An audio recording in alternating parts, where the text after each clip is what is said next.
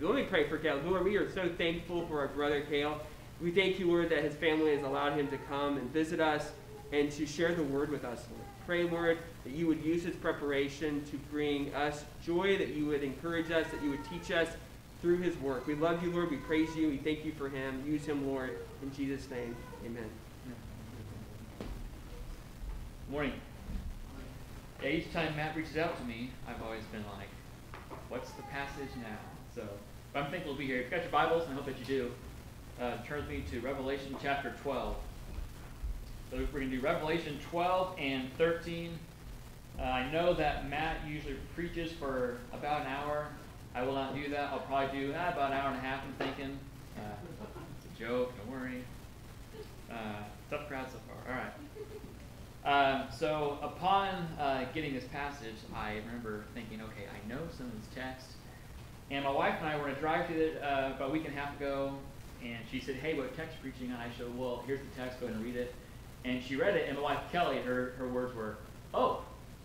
So it's a very odd passage. However, it's full of gospel. It's fantastic. So we're not going to read it right off the bat. We're kind of work our way through as we go, because it is 2 chapters, so we'll kind of work our way through it. I want to start with a quick story here. Sermon title today, a lot of people are going to have in their mind, is Sustained by the Slain Lamb. Seems to be the theme in the book of Revelation as well. In 1775, a few months after their victory at Bunker Hill, the British Army they had a camp in Boston, okay? And they enjoyed the theater. They enjoyed to have plays, musicals, and that sort of thing back in England. And they kind of had a home away from home here, and what they did is they created a way to have plays because they were bored and they wanted to take their mind off the war. So what they did is they turned a theater room into a way where they could produce their own plays. They wrote some of their own. They did some Shakespearean plays as well. However, on January 8, 1776, they had their own play. It was portraying a ridiculous-looking figure of George Washington. So he looked like a fool. He looked like a baboon, they would say. He came up with this huge, long sword. It looked silly was the point. It was to make fun of him. And the play was about fighting the war, right? And the audience is, the crowd of the audience is military men who are British, who are in civilian clothing, so they don't have their guns. They're just kind of watching. And surprisingly to them, they don't know that night, the Americans they scheduled a sneak attack during this play. So while there's a play happening of a war, actual soldiers creep in and start shooting with guns during this play. And the people think, oh, this is cool. What great firearm shit. They don't know that's real. They think it's fake. And it takes even a soldier who runs out in uniform to say, the Americans are here, they're shooting. And people go, oh, they're laughing and clapping. They think it's part of the play. Of course, eventually they realize it's real. They run out absolutely terrified. They trample over the orchestra. They push people out of the way. They're shoving and screaming. No one actually dies. The Americans do take a couple hostages. No one's killed. One of the people that were there in attendance, one of the wise generals, she wrote this about why they do so. Like, why would you have a play when the enemy's just close? Like, why would you do that? It just seems like madness to me when they're this close. One of the wives wrote this letter. She says, quote, in the midst of these horrors of war, we endeavor as much to forget them. So during this time of just strife and war, they're like, okay, we need to just get these things out of our mind. They don't exist. Let's pretend they're not here. It would be way easier if they just weren't here. Friends, in the book of Revelation, seems to be this unveiling what's really going on in reality. In America, we're very good at hiding behind things. Whether it's saying, well, yeah, they're a Muslim, but that's just their religion. That's not a thing. Or if I work hard enough, I can kind of just rule out the fact that I have friends and family who are unbelievers, and I'll deal with that later. It's not really a big deal. No, they're nice, whatever. We seem to close things off, kind of hope that they don't exist, when in reality there really is a war going on behind the curtain that we don't really know about. The book of Revelation is really good because it shows you everything's not really okay in the world, at least to what we think. Does that make sense? There's this understanding that if we can kind of just hide behind reality and money and wealth and job and marriage, We won't see what's going on. In these chapters, the apostle really shows what's going on every day and what we may be unaware of. So my hope today is that you will see two things primarily. One, not only is Satan real, and that he has a reoccurring desire and attempt to kill you, kill the church, kill the gospel, squash out any progress of Christianity. Hope you see that, but also hope that you will see that there is a heart-solidifying truth that Jesus really is the King of the nations. And he rules the world with an iron scepter. And Satan is not this weak creature that Jesus is trying to catch up with. He's a leashed lizard. He's not this monstrous beast to the Lord Jesus. That's my hope. So the big idea today is that in the midst of suffering, you will see that the Lamb will sustain you. He really will. He will sustain you. Everyone will worship either the beast or the Lamb. With that being said, let's jump to the text. We got a lot to go. Let's jump in. We got 3 points for you. The first point is the woman and the dragon. Let's jump in. Chapter 12, verses 1 through 6. We're going to read real quickly here. And a great sign appeared in heaven. A woman clothed with the sun, with the moon under her feet, and on her head a crown of 12 stars. She was pregnant, and was crying out in birth pains and the agony of giving birth. And another sign appeared in the heavens. Behold, a great red dragon with 7 heads and 10 horns, and on his head 7 diadems. His tail swept down a third of the stars of heaven and cast them to the earth. And the dragon stood before the woman who was about to give birth, so that when she bore her child, he might devour. She gave birth to a male child, one who was to rule all the nations with a rod of iron. But her child was caught up to God and to his throne. And the woman fled into the wilderness, where she has a place prepared for God, by God, in which she is to be nourished for 1,260 days. So John tells right about there's this great sign. Now Matt's pointing out in the past few sermons that something really important.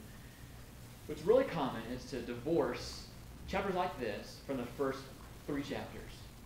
First 3 chapters are the letters to the church, right? What's common to do is to say, well, that's for them. This is a whole other book. It's not how John wrote. Right? John wrote in one breath, so to speak, right? He wrote continuously. So this has to do a lot with that church. They're going to see what's going on. Does that make sense? So don't divorce this dragon and this pregnant woman from the reality of the church understands. So I hope you understand. And since you said it's a great sign, means it's a symbol, right? So it really means more than what it really looks like. It's a picture. The book of Revelation is less like a puzzle book where you're trying to fit pieces together. It's more like a kid's picture book. You kind of see, okay, this represents this. This means this. Instead of trying to fit every little piece together, it's more of a broad picture, okay? So the woman, let's look at it real quickly here. She's clothed with the sun and the moon under her feet. She wears a crown of 12 stars. She's preggers, crying out in agony and pain. She does give birth to a boy, a male child, who's to rule the nations. The first question is, who is this woman? Who is she? I think you can get this clearly. I believe the woman is a picture of the messianic community, those who will be the people of God, the elect ones, the ones who believe in Jesus as the Messiah. Let me show you how I get there. The Old Testament uses a lot of language of the church being the woman, right? The Old Testament Israel being the woman. The Lord speaks in Hosea of her being this adulterous woman, right? In Isaiah, the same language is kind of used. The 12 stars more than likely represent the 12 tribes of Israel. Joseph has a dream in Genesis where he sees, you remember Joseph, the story of his brothers. He's betrayed, and in his dream he sees this vision of his brothers bowing down to him, right? And they are portrayed as stars. So he would be the 12th. So probably 12 tribes of Israel is kind of what I would agree with. The coming Messiah. So Israel is the woman. She's pregnant, right? Pregnant with who? Well, the Messiah. The Messiah is coming. So there's this time period of the Messiah coming. Some people think this woman is only Israel. Again, I think it's the Messianic community, because if you look in verse 17, if you kind of follow through the book, it speaks of those who follow, who keep the commandments of God and hold to the testimony of Christ. Those are her offspring.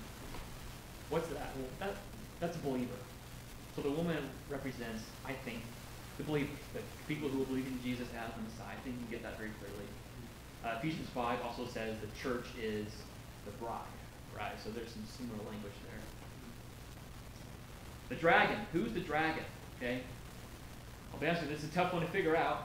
He has 7 heads, 10 horns on his head. There's 7 diadems, so 7 like jewels, right? His tail sweeps down a third of the stars of heaven, so he's a big, burly-looking beast. He stands before the woman to devour this baby. He fails because the Lord catches the baby up to his throne. So I would believe that the great red dragon is Satan. Let me show you how he got there as well, then we'll kind of unpack it a little bit more. Verse 9, if you look at 12, verse 9. And the great dragon was thrown down, that ancient serpent, who is called the devil. So I think I'm right. I'm saying it's the devil, right? Because John just gave you the answer. So in case you're worried if I'm wrong or right, that one's dead on. Okay? I cheated that time. So the 7 heads, a lot of times the book of Revelation uses a lot of symbolic language. So 7 is typically the number of fullness, right? So you have the seven spirits before God in chapter 1. That's the Holy Spirit, right? The fullness of the Spirit. You have the 7 churches.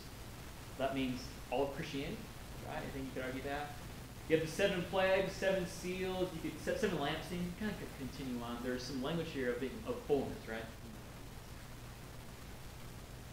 I don't think it's far off to say that since the devil is called the god of this world, he has the fullness of power. Does that make sense? So I think it's clear to say those things. He has 10 horns, which I think harkens back to this Old Testament language of this beast in Daniel, who's this conquering beast. He's grotesque, he's powerful, right? 7 diadems, king, he rules, right? He's like a mock king, he represents authority on the earth, right? So now that we see these 2 pictures, let's take a step back. What's this look like? What's going on? This is very important. It's a very weird picture what's going on here. So the coming Messiah is intensely hated by Satan. Friends, Satan hates Jesus. Can we agree on that? He hates the church. He hates this church. He hates Bible. He hates preaching. He hates it. And this picture, if you think about it, is kind of disgusting, right? So women, if you're a mother, you give birth to a child, that enough is just a very painful, literally situation. It's a very interesting situation. Picture a dragon where the doctor is, come here, give me that baby, right? It's meant to be gross. It's gross. Like, this is disgusting. This is a grotesque. It's not attractive. It's repulsive. That's the point of what John is showing us. It's a sickening thing because the devil he's a sick creature. Gross and grotesque, right? He's been opposed to the Lord since Genesis chapter 3. He fell, and we see a continuing rhythm in the Bible. What is Satan constantly doing to the Lord's promise? What's he want to do? He wants to thwart them, correct? He wants to unravel them. You look at Exodus chapter 1, you see Pharaoh seeks to kill all the Hebrew children, right? It's gross. They throw in the river, drown them. It's sick, right? In the book of Esther, you have Haman, who kind of acts kind of like a Hitler. He says, I want all the Jews dead, kill them all. Wipe them out, right? In Matthew chapter 2, when Jesus is born, what happens in the news, remember? Herod has the same kind of rule, right? Kill the firstborns. Just wipe them all out. I want all these kids killed. And then in Matthew chapter 4, you have Jesus being tempted by the dragon himself, right? So, do you see this pattern in the Bible? Yes, it's man going after other men, but it would be foolish to say that Satan has no say in these things. To say that he has no anger, no wrath, no purpose in these things, right? He hates the Lord. He hates the offspring of the woman who will crush his head. So who does the woman give birth to? It's a question. I think it's clearly the Lord Jesus. Friends, you recognize here, look how it speaks of the Lord here. Look at verse 5. The male child will rule all the nations. So the devil is after this child who's going to rule him. That beautiful picture. His anger, wrath is against the one who's going to be king over him, sit over him. That's why he's angry. Satan's called the god of this world because the world's allegiance overall is to the devil, right? But make no mistake. Though the world hates the Lord, hates the gospel, is under the influence of Satan, Jesus Christ reigns supreme. There's nothing that goes past his hand.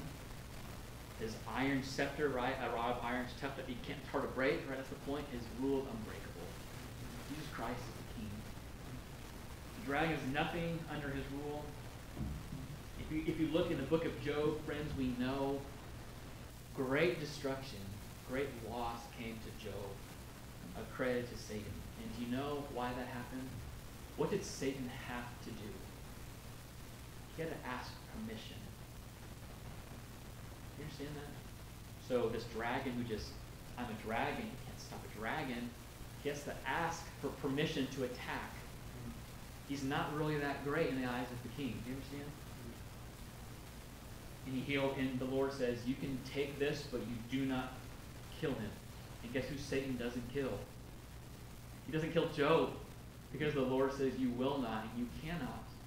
So friends, though Satan is this beastly dragon, understanding that Jesus is supreme over him kind of gives you this invincible feeling. I will not go until the Lord says go. My faith won't waver if the Lord has me. He keeps me. He's the King of the nations. Some people like to go to Revelation 17 and link this chapter together and say, it's obviously Rome. Okay, Rome was built on, there's like, they talk about these 10 rulers, there's 7 hills of Rome, it's obviously Rome. And as you probably know, the Roman government during this time, they weren't a fan of Christianity, right? They would burn you as a human torch to light their fires, right? Nero was a sick man, right? They would throw you to lions for sport, and watch you get torn apart. They would tie you to horse ends and rip you apart from horses, just disgusting, grotesque things, right? So let's say that this is Rome. It's plausible, right? Let's say this is a type of what Rome's doing.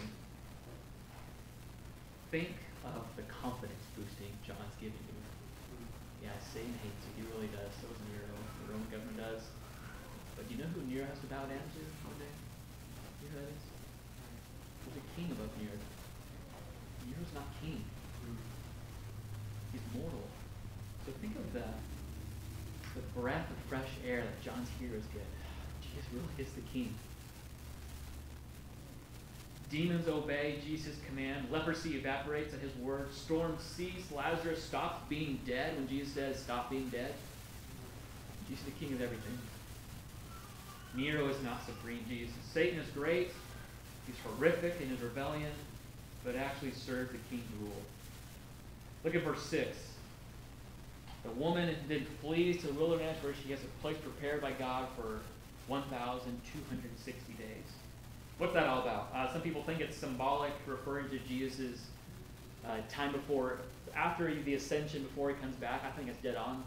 I think it's a time of just now. This is the time now, is before he comes back. Some people think it has to do with the book of Daniel again. That's fine. That's fine. The main point is this. During this time, what does the wilderness look like? What is the wilderness, right? If you're a first century Christian, when you hear wilderness, what do you think of? What book? Probably Exodus. That's where my heart would go to, be Exodus, right? So after they leave this slavery, after they've been rescued, they go into the wilderness. Well, what is the wilderness all about? Well, it's 2 things primarily. One is testing, correct? The Lord really, he sharpens his people, right? He bruises them, right? He chastises them for their good. But what does God also do in the wilderness? He provides for them. Manna from heaven, a bunch of birds to eat, right? Their sandals will never wear out. Beautiful, beautiful truths that the Lord will take care of his people. He woos them to himself. He entreats them. Stay with me. I will take care of you. I'm the Lord. I'm your shepherd. The Greek word here for to rule the nations means shepherd. Friends, in the wilderness during this time, the Lord is not just testing you, He's providing for you. Have you gone without? Has the Lord not sustained your faith during this time? The Lord really is not just a king, but He's a shepherd. Why has the church remained to this hour? Why has Satan not quenched it? It's not because we're strong, but wise, crafty. Because of texts like this, Luke 22, Jesus says this, Satan has demanded to have you, to Peter, that he might sift you like wheat. So Satan says, I want Peter. I want him done. He said, and what does Jesus say? I have prayed for you that your faith may not fail. And when you have turned again, to strengthen your brothers. Peter knows that truth better than a lot of us do. The church has not fallen. You have not fallen, if you're a believer, because Jesus intercedes for you. Because He rules over your life too. Yes, it's a time of testing, but God's grace to you is powerful. He upholds you with His mighty right hand. Despite the hatred of Satan and the anger that he has, only the lover and shepherd of His people, the Lord Jesus Christ, who is powerful and patient, tender and terrific, will sustain you to the end, even through this dragon. Next, we're going to go to this war in heaven. Chapter 12, verses 7 through 12. You think the dragon was intense? So go. 7 through 12. Now war arose in heaven, Michael and the angels fighting against the dragon. And the dragon and his angels fought back. But he was defeated, and there was no longer any place for them in heaven. And the great dragon was thrown down, that ancient serpent who is called the devil and Satan, the deceiver of the whole world. He was thrown down to the earth, and his angels were thrown down with him.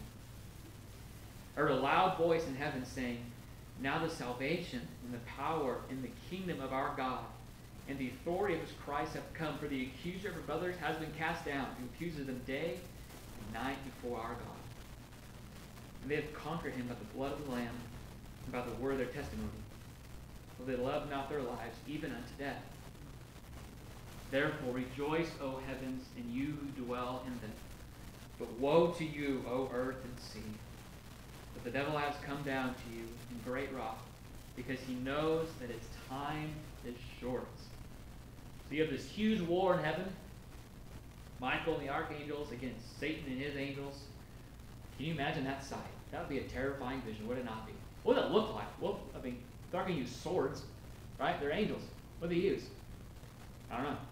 Be cool, wouldn't it? Anyway, the dragon's angels are defeated, right? They're cast down to the earth. We hear a voice from heaven that shouts victory, right? Then a warning is given. Hey, if you're on the earth, it's coming. It does get real bad. He pronounces a woe. So here's the big question I think needs to be answered. When did this war happen? Right? Pretty important. When does this happen? Is this when Satan fell in the beginning? Right? With Genesis chapter 1 and 2. Did he fall then? Did he fall after that was made? When did this happen? Is it another time? Is it later on? Is it during the second coming? I'm giving my best shot. So if you look in the Old Testament again, I'm going back to the book of Job. How did Satan get to the Lord? Where did he actually go? Y'all remember that story? He was in heaven, wasn't he? He appeared before the Lord and said, how about Job? Pretty cocky down there. Got a good life. There's another vision that Zechariah has in chapter 3 of Satan, again, beside the Lord, accusing the high priest. Weird. So Satan has fallen, right? So he's not an angel. He's demonic now, right? Demon, right? But yeah, he can still go to heaven some strange way, right? So I think what it looks like to me is this is not when he fell the first time. He's already Satan, right? I think it's a different fall. I think this is something different. It looks to me like he's already fallen. This is a different understanding. This is something different. Because if you look at verse 10, what it says. How did they conquer him? With the blood of the Lamb. Jesus didn't die yet when Job was around, technically. Right? I think if you look in God's mind, he did, but not on earth, right? So I don't think this is the original. It looks to me like this is something that happened after the cross. It looks like. I take us to mean this is what Jesus would say John chapter 12, Jesus says this. Now is the judgment. This is before his death. This is the last view. This is it's coming. The cross is coming. He says, now is the judgment of the world. Now will the ruler of this world be cast out. So it looks like what he's saying is, when the cross comes, there's going to be this defeat of Satan, which we know is correct, right? He's been disarmed, the Bible says, right? So I think this picture is kind of like, now sports are this thing that we used to play outside before COVID. Y'all know what I'm talking about, sports? Like, you used to just things, play, throw balls and stuff. Well, if you ever watch ESPN, they would show the same highlight from different angles, right? Here's camera 2, here's this camera, here's this fan cam, whatever. I think this chapter is kind of like a different view of what happened after the cross. That's what I would say. I think it's helpful. This is what the blood of the Lamb did in heaven, so it looked like. Because the accuser's thrown down. So I take this to mean that in the Old Testament, Satan could accuse the Lord about his people. Consider Job. Lord, you know he follows you? Look what he has. Who wouldn't follow you? He's nothing. You think David's a man after your own heart? I like Bathsheba quite a bit. It's pretty faithful of him, don't you think? Oh, Abraham? Yeah. He's a pretty good liar. What a good one he is, Lord. He caught a good one. See, that's the accusation. But now the cross has come. Now that Jesus has died, men like David, Abraham, and Job, the accusations are gone. So Satan can look at the cross and go, I can't accuse anything now. I mean, he will. But it's different. Does that make sense? It's different. That's what it looks like is happening here. Jesus has borne that sin, so the accuser can no longer accuse in that way. In the same way. I think it's gone. And my sin, if you're believers, born your sin, it's gone in that same way. He's been cast out in a different way than he first was, so now his realm of operation is not just heaven and earth to accuse. It looks like now it's just the earth. So he can't accuse anymore because the cross is vanquished. It's been removed. So now Satan's on the earth. Is that helpful? I really hope that it is. I know it's a long strand, but that's what it looks like to me. So what's the big picture? Let's take a step back and look. The defeat of Satan was a big triumph, right? He's this ancient serpent, deceiver of the whole world. It's language of like Genesis chapter 3 where we hear this ancient snake who deceives the woman, deceives Adam. Kind of reminds us also of the promise that that head crusher's coming. He's going to crush that snake, right? This ruler's going to kill him. And why is that? It's because Hebrews chapter 6 says some of the most, if there's ever a tattoo I would get, which I might, some back and forth, anyway, irrelevant. If there's ever a tattoo I would get, it would be Hebrews 6:18, this little phrase where it says, it is impossible for God to lie. Oh, take it to the bank. You could live your whole life on just that one verse. It's impossible. And this shows that because Satan is defeated. The Lord said, no, there's going to be an offspring of the woman going to come and he's going to crush. He's going to dismantle, defeat. What happened? The Lord did not lie. Jesus came, the cross actually happened, right? It's phase 1 of defeating Satan. Verse 10, Satan's called the accuser. He accused believers before God day and night. So Jesus' death has removed the penalty for my sin. Which means that God's justice has been shown. His glory is vindicated. Satan cannot say, you think you're so just, how about Job? What did David do? Why are you punishing him? Right? That's an accusation, right? Against God's justice, correct? And he has grounds to say, because it looks like God's being unjust, does it not? I mean, look at you. Y'all know who David is, right? That was bad what he did. He killed a woman's husband because he slept with a girl. Like, I lie. I don't kill anybody though. I'll slay some woman's husband, right? So, what did the cross do? If you have your Bible, flip real quick to Romans chapter 3. I want to read some real quickly for you. Romans chapter 3, 23 to 26. I'm basically just going to read it because I ain't got to preach that text. So that text is, you can just read it and you'll be well acquainted. But this is what the cross did. I want to help you understand why I think, again, this view is correct about what the cross did and why he's cast down. Romans 3, 23, 26. For all sinned, like you, me, David, right? All have sinned and fallen short of the glory of God, and are justified by his grace as a gift through the redemption that is in Christ Jesus, whom God put forward, so God put Christ forward, as a propitiation, so to absorb the penalty, to absorb the wrath, by his blood, to be received by faith. Why? Why should you do that? This was to show God's righteousness. Because in his divine forbearance, in being patient, he had passed over former sins. It was to show his righteousness at the present time, so that he might be just, and the justifier, the one whose faith in Jesus. Do you get what's saying there? When David sinned, when the Old Testament people sinned, the Lord would say, the cross is coming. Right? It's like, they're looking forward to what's going to happen. So Satan could accuse. It makes sense, right? Now that the cross has come, God looks as he really is, which is just. I did punish that sin. What can he accuse him? Or do you see that? I think that's the point. That's why we knew he fell. The cross of Christ was for God's glory. It was primarily to show God's righteousness, to show that he is righteous, that he does justify sinners. Ephesians 1 says that God desired to display the glorious grace that he has. Ephesians 2 says the riches of his mercy. The cross was about demonstrating the glory of God in righteousness by saving sinners who deserve nothing but just accusations. If you've been accused of sinning before the cross, you know what? That is dead accurate. You did do those things. You do deserve wrath. You really do.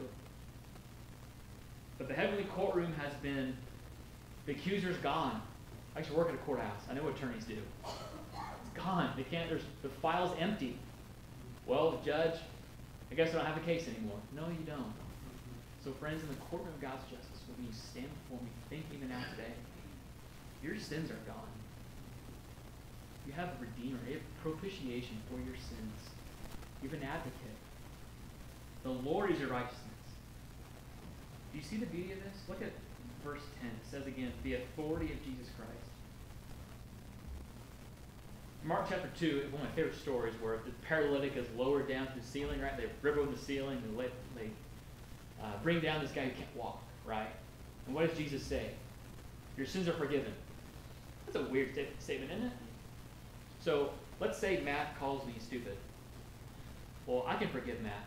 Man, that was mean. I forgive. That's okay.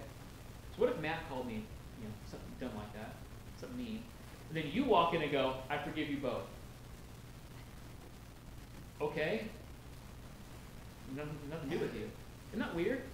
Why would you do that? Well, it doesn't make any sense. Jesus can look at a person and say, I forgive you. I don't know why. Because he's God. Every sin is against him. So he has the authority to say, you're forgiven.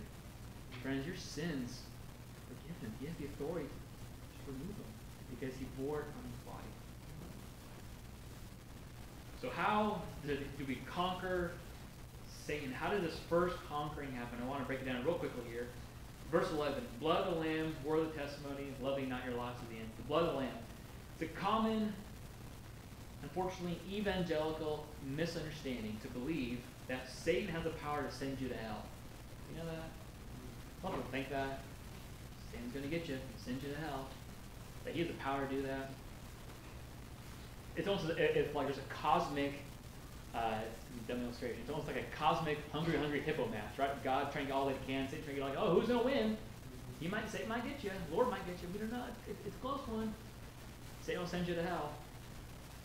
That's indeed a misunderstanding because Satan has no power to damn anybody. What can he do? He can only appeal to God's justice, right? He can only accuse and say, look what you've done. That does deserve hell, right? So how do you know that you deserve hell? Well, you look at the law. What's the law? It's God's standard. Have you ever told a lie before? Yes, you'd be a liar. Have you ever stolen, cheated on a test, downloaded music from LimeWire back in middle school? Yep, did that before too. Y'all learn LimeWire? No, didn't it? Look with lust, adultery of the heart. You do all 10 commandments. You don't love the Lord by your heart all the time. I don't either. You don't love your neighbor yourself. No, you don't. I don't either. So you know you're guilty. You look at the law. You know you've sinned. You know you need a forgiveness. You know these things. And Satan can say, you have done it. I've seen it. You know it. Everyone's done it. It's your nature, right? Only he can point his finger and accuse. He can harass. He can yell. But only God can determine the end, right? At the cross, what God does, he determines Jesus' perfect life, when he never did those things, is credited to your account. So when the Lord sees your life in Christ, it looks like, God, this is so important you catch this. Not that you've not sinned. It looks like you've always obeyed. Isn't that better? It's not just, oh, Caleb never sinned. Okay, but I have to ace the class. I can't just not take the class. Got to ace it, right? In the Lord's courtroom, it looks like you've always obeyed. Because in Christ, the Lord Jesus is your righteousness. You can understand that? So when you're accused, you gives a rip. You're righteous in the eyes of the judge. Do you understand that? Is that not magnificent? Colossians chapter 2 says that Jesus nailed the law you broke to the cross by his blood, made you alive, and by doing so, this is huge one, disarmed the rulers and authorities. Satan's been disarmed if you're a Christian.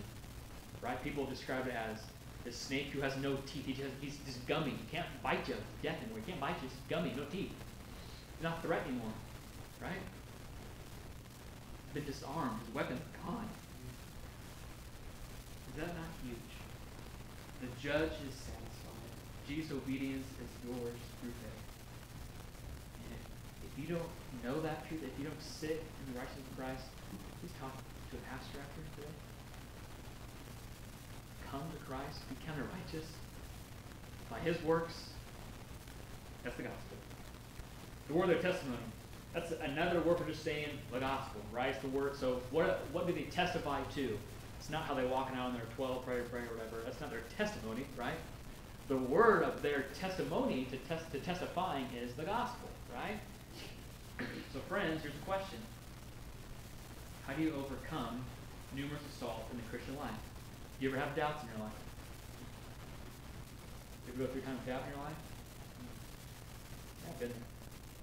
Season of downtroddenness where you feel like you're not a Christian, my work's really good, I'm just resting today. It's helpful sometimes to look at your fruit, right? Jesus says, you know a tree by its fruit. Like you eat fruit, right? Y'all get that? Right? So you can notice an apple tree by the apple it bears, right? And I think that's helpful to look at your fruit if you're not trusting the Lord, you're not praying, you're reading the Bible. That's helpful in a sense. But just to do that can be very, very hard because you don't always do the things you got to do because you're a sinner, right? So Satan would say, look at your works. I've seen better works than that. Pretty weak. You would say, this is pretty weak. You obey? Sinned 4 times yesterday. You know that? I guess that I did. Maybe my works aren't really that great. I want to treat you to what John Newton would say. This is what he wrote in a letter. You say you find it hard to believe incompatible with divine purity to embrace such a monster as yourself. You express not only a low opinion of yourself, which is correct, but too low an opinion of the person and work and promises of the Redeemer, which is certainly wrong. You get what John Newton's saying there? When you look at yourself and you go, man, I'm bad. John's saying, yeah, you are. Good. But your opinion of Christ is, you can save a low person like me. That's a horrible view of the gospel. Jesus saves to the uttermost. He's omnipotent. He's God. That's a low view of Christ. John's saying, no. Correct view of self, but make Christ high because he is high. That's the word of the testimony. Not living your life until the end has to do with dying to yourself. Christians are those who look to self and say, no, I want to live as Christ. To live as Christ, to die as gain. My sins have been forgiven. How could I not deny myself to death? How could I give in to sin? I want to love the Lord. That's the point. And the deceiver's work against to remind you, sow your wild oats, man. Do what you want. Eat, drink, be merry. Who gives a rip what happens? For tomorrow we die. The Lord would say, deny yourself. To die is gain. Friends, to use the Old Testament picture of Jacob and Esau selling his birthright for a bowl of soup. We think that's just so stupid, which, by the way, is dumb. when we sin, we sell, quote unquote, our birthright for soup. It's not worth it. Does this sin look really good for about like a half a second? So love your lives not to death. Don't give in to sin. Hate your sin. Hate your flesh. Stephen was stoned to death because he endured by seeing Christ. The apostles were martyred because they looked to Jesus. The Christian life is about dying to self and looking up. It's low self, look up. That's the gospel. That's how we endure. 12 through 17, we see this picture ending. I promise the last one will be quicker. Woe, O earth, so Satan's thrown down. He has great wrath because, quote, if you look, his time is short. Terrifying verse, isn't it? Verse 12. So Satan's mad, ticked. If I can't give him heaven, I can give him on earth. I'm done. You think you won? I'm going to kill him on earth then. Great wrath, his time is short.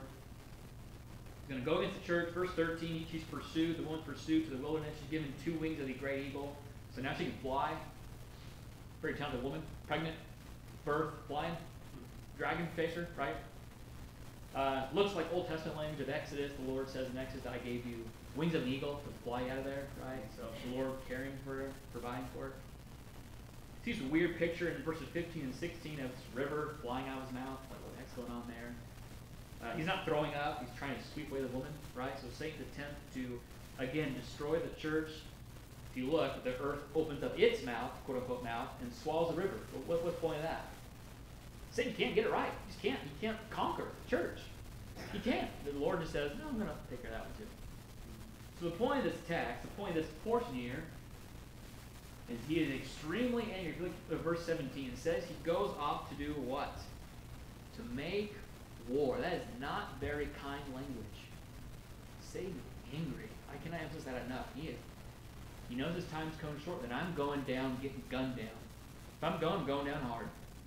That's the point, right? I would say it's the final countdown, but y'all, we just made a comment a while ago. That'd be a dumb joke. His time's been cut short. He's angry. He's going to employ everything that he has. And that's chapter 13, which we're going to burn through here. Chapter 13, the worship on earth. Like the last chapter, there's 2 pictures we've got to dissect here. Look at verse 1 through 7. There's this beast rising out of the sea. It has horns, 7 heads, blasphemous names. Looks like a leopard, feet like a bear, mouth like a lion. The dragon gives his power to it, has great authority. It suffers a mortal wound in verse 3. Verse 4, the people worship the dragon. That's bad, right? And they say to the beast, who is like the beast? Oh man, what a great monstrous creature this thing is, right? It's worship of this beast. Verse 5, the beast is given a mouth to say blasphemous things. Verse 6, it blasphemes God and his people.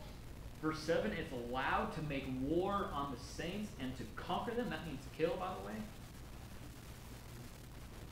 Verse 8, some will not worship the beast, however. We're going to get that in a second. So who is this beast, right? It rises out of the sea. If you notice that verse 1, a lot of times in Jewish writings, there's this symbolism of the, if you think of, what's that? There's I'm pretty sure it's an AC/DC song. They rip the words saying, there is no rest for the wicked. Is that AC/DC? Who's that? Who sings that? Y'all know what I'm talking about? Anyway, dumb. Do what?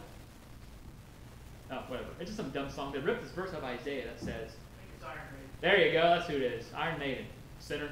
It's this, they ripped the line out and said, there's no rest for the wicked, right? And it's from Isaiah 50. Or I'm sorry, 47, I believe. 57. And the point is, the wicked are like a tossing sea, right? They're just always doing evil, just evil after evil. Just like picture the ocean just keeps coming, right? It's deep, keeps coming. Just all this mud and grossness in the ocean. I mean, people peeing in it right now. Anyway, it's gross. So this beast rises out of this evil, right? Which I think is why Revelation 21 says, in the new creation, the sea has passed away. Evil's gone. That's the picture, right? It's not literal sea, but it's the evil, right? He has all these heads and diadems. He's terrifying. Some people think it's a combination of Daniel 7 again with like these nations. Sure, it's possible. I think it's more of just the totality of his power. He's this great, powerful beast. Massive, terrifying, rules, crushes, right? Anything that's set up against the church, against Jesus, is a type of this beast. You understand that? Anything that hates the Lord, to kick out the gospel, wants to, well, let's just change this. Let's get this out of here. That's aggressive against the church. That is the beast, right? That's the headship of the dragon. The dragon rules this beast, right? Looks like this beast, if you look in verse 3, suffers a mortal wound. And what's the earth do? Whoa. Strong. So they marvel, right? Some people think it's the Lord wounding the beast, right? It's the same language used as the plagues. Some people think that. Granted, probably true. Some people think the beast was Nero, because when Nero died, he was a disgusting Roman ruler, like we mentioned a while ago. When he killed himself, he committed suicide. People had this rumor that he was going to rise from the dead again. They're all freaking out. Come back, kill us all. People were scared that he's going to rise again and wreak havoc, right? Some people think it's that. Others just say they don't know what the heck it is. The importance is this. What does it look like? Look at verse 4.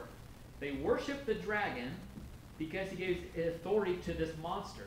So you worship Satan through another being who he gave his authority to. What does that look like? It looks like Jesus, doesn't it? So the Lord gave his power, quote unquote, he gave, worship the Lord, worship Jesus. Right? I'll send you. They worship you to get to me. Does that make sense? What that looks like a little bit? Isn't that weird? So the point is, animosity against the Lord, it's gonna look similar. It's gonna be against the Lord, but it's gonna claim deity. You obey. You don't question. You submit to what we say, right? And they say, who is like the beast? Guys, that is blasphemy. What do you mean, who's like the beast? Who's like the Lord? That's the only thing you should be saying that to. Verse 5 through 7, it says he speaks haughty, so prideful things. He's allowed to make war on the saints, to kill them. Now this beast claims deity, blasphemes people, blasphemes the Lord, conquers Christians. It's a terrifying thing. It makes war, it says. What's the big picture look like? Satan may attack the church like a roaring lion. Can we agree with that? He says in 1 Peter that he's a roaring lion, right? So Satan's attempts against the church will be very, very blunt. Like the Roman Catholic Church in the 15th century, like Queen Bloody Mary, she literally just killed Christians like it was just sport, right? It may look like that. It may look like ISIS in the 21st century that beheaded Christians back, what I would call it, they filmed and put online, people see. They put them in a cage and burned them alive and filmed and put on YouTube. Y'all know that? Gross. It may look like North Korea. It may look like the Nigerian herdsmen that just slaughter Christians, pillage, rape the women, and get the heck out of there. And do it day after day after day. It may look like that. But as Matt said last week, the blood of the saints is the seed of the church. Why? Look at verse 7. It was allowed. It was a given authority. God does not ordain anything. This is purposeful. Satan's not going and God's not kind of like, oh my, what are we going to do? The gospel spreads far when people are slaughtered. I don't know how it does that. It does. There's divine wisdom in the Lord saying, you can get them, but you will not crush the gospel. It's wisdom. The gospel has not been quenched because Satan, though he is over the earth, the Lord's over the universe, even this beast doesn't get permission from the Lord to do anything. The deceiver of the whole world will say, worship the beast. How can you escape this? Look at Shadrach, Meshach, and Abednego. They were told, you worship that idol. They got thrown in the fire, guys. The Lord saved them. He may not save us. He may not spare you, but he will spare the gospel. He will preserve the church. That's the power of this beast. It's this global authority, it's this anger, this hatred. Verse 8 speaks of, again, the Lord's sustaining power. God has planned your salvation. We call this the doctrine of election. Verse 8, all those who dwell on the earth will not worship it, everyone whose name has not been written before the foundation of the world in the book of the life of the Lamb who was slain. If you're a Christian, it's because the Lord has loved you before the foundation of the world. He says horrifying, but he's saying it, guys. You will not worship this beast. You will not give in. You won't wander in your faith. You'll stay. He'll keep you. Just like a woman in the wilderness sustained, the Lord will keep you even in trial. Do you understand that? Isn't that great news? When horrors come against the church, the Christian life, He will keep you. Because you're His. You're secure. Jesus says, don't fear him who can only kill the what? The body. Don't fear him. What's he going to do? Kill you? Fear the Lord who can only kill body and soul and cast them out. Right? That's the point of this. Fear the Lord, not this monstrous attack into the church. Verse 9 and 10 says, look at verse 9 and 10. This is in the Bible, by the way. This is nuts. Verse 9 and 10. If you have an ear, listen. If you're taken to captivity you go. If you're slain with a sword, with a sword you will be slain. Here is the call for the endurance of the saints. Friends, you might get killed. 20 years from now, as a Christian. I don't know. You might. You might go overseas in Nepal and get killed. I don't know. I don't know. Christians die every single day. It's the bloodiest century. You know that? For Christians, you know that? It's absolutely crazy. And the gospel is just spread like wildfire. You probably won't die in America as a Christian. Probably, for being a Christian. Probably won't.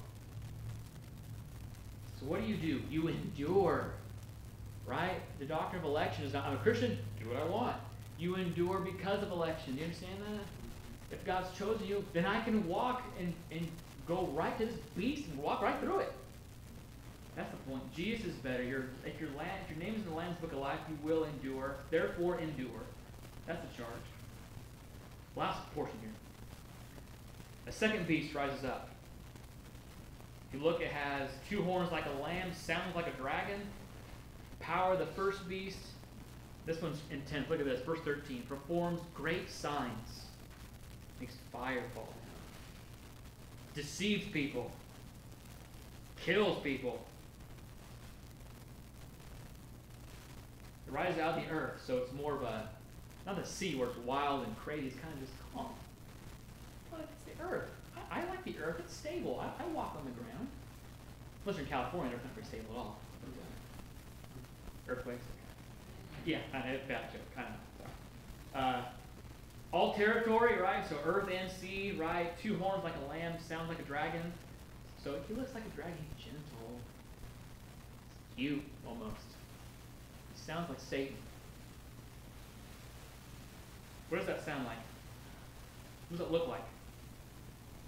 Looks like false teaching, doesn't it? Does false teaching not look good, sound good, feel good? Y'all know what my Kindle died, so there's that. Y'all know what Mormons believe? Real close gospel, isn't it? Real close. It's not, though. You ever met a mean Mormon before? I think they're very kind. Deceived, guys. Right? Heresy of the early church have come in like crazy. It looks so stinking close. Gospel. If it's works plus Christ, not gospel. Here's the point. Deception will come either bluntly, like a lion, or like an angel of light. It will look really attractive. You can only endure, check this out, those who will not worship the beast. Again, God just keeps his church. You understand this point of this whole sermon. He's keeping you. He will keep you. Endure. Hold fast. God has loved you. He will love you. The shepherd will keep you. He's the ruler of the nations. As we close here, here's the question. Look at verse 16 through 18. This is the part where people are always kind of freaking out all the time about the Bible, right? The mark of the beast. You guys see that? 666, mark of the beast. Some people think it's Nero. If you put Emperor Nero, translate it back to Hebrew, put it with the numbering system in 666. Oh, it's Nero. Turns out you can do that, make it Hitler. You can make it the Pope. You can make it President Trump, evidently. I read somewhere. So he might be the beast. I don't know. Probably not. If you do a big purple dinosaur, it works out too. So it's Barney. Y'all know that? I read that in commentary. It's pretty clever. G.K. Beale said that. So you can make it fit any paradigm you want, and that's wrong. That's not correct. That's not what the text is for. This text is for, there's a mark, there's a symbolic following. It looks like something to follow Satan and to follow Christ. What's it look like to fall Satan? You rebel. You hate the church. You might be really slick. But the mark of the beast is symbolic in the sense that there's this rebellion. You follow the ways of the world and Satan. Friends, if you're a Christian today, I want you to know the Lord will keep you. You're called to endure. He will sustain you with his righteous right hand, but you have to endure. And don't worry, because the Lamb's book of life has been written. If you're a believer today, you have absolutely nothing to worry about. False teaching, fear of literally dying in America because of a ruler or a president that might get elected or a nation. You don't have anything to fear.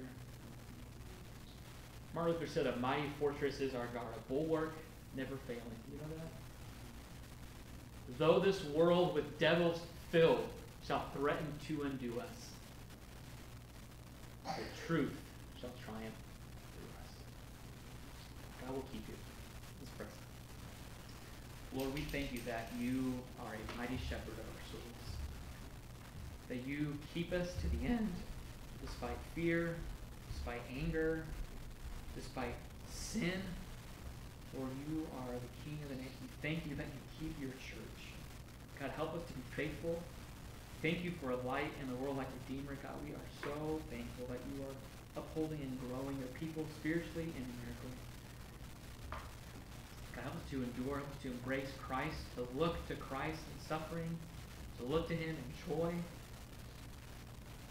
God, help us to know that you are governing the nations, that they are but a drop in the bucket. We love you. Thank you for the cross. In your name that we pray and ask these things. Amen.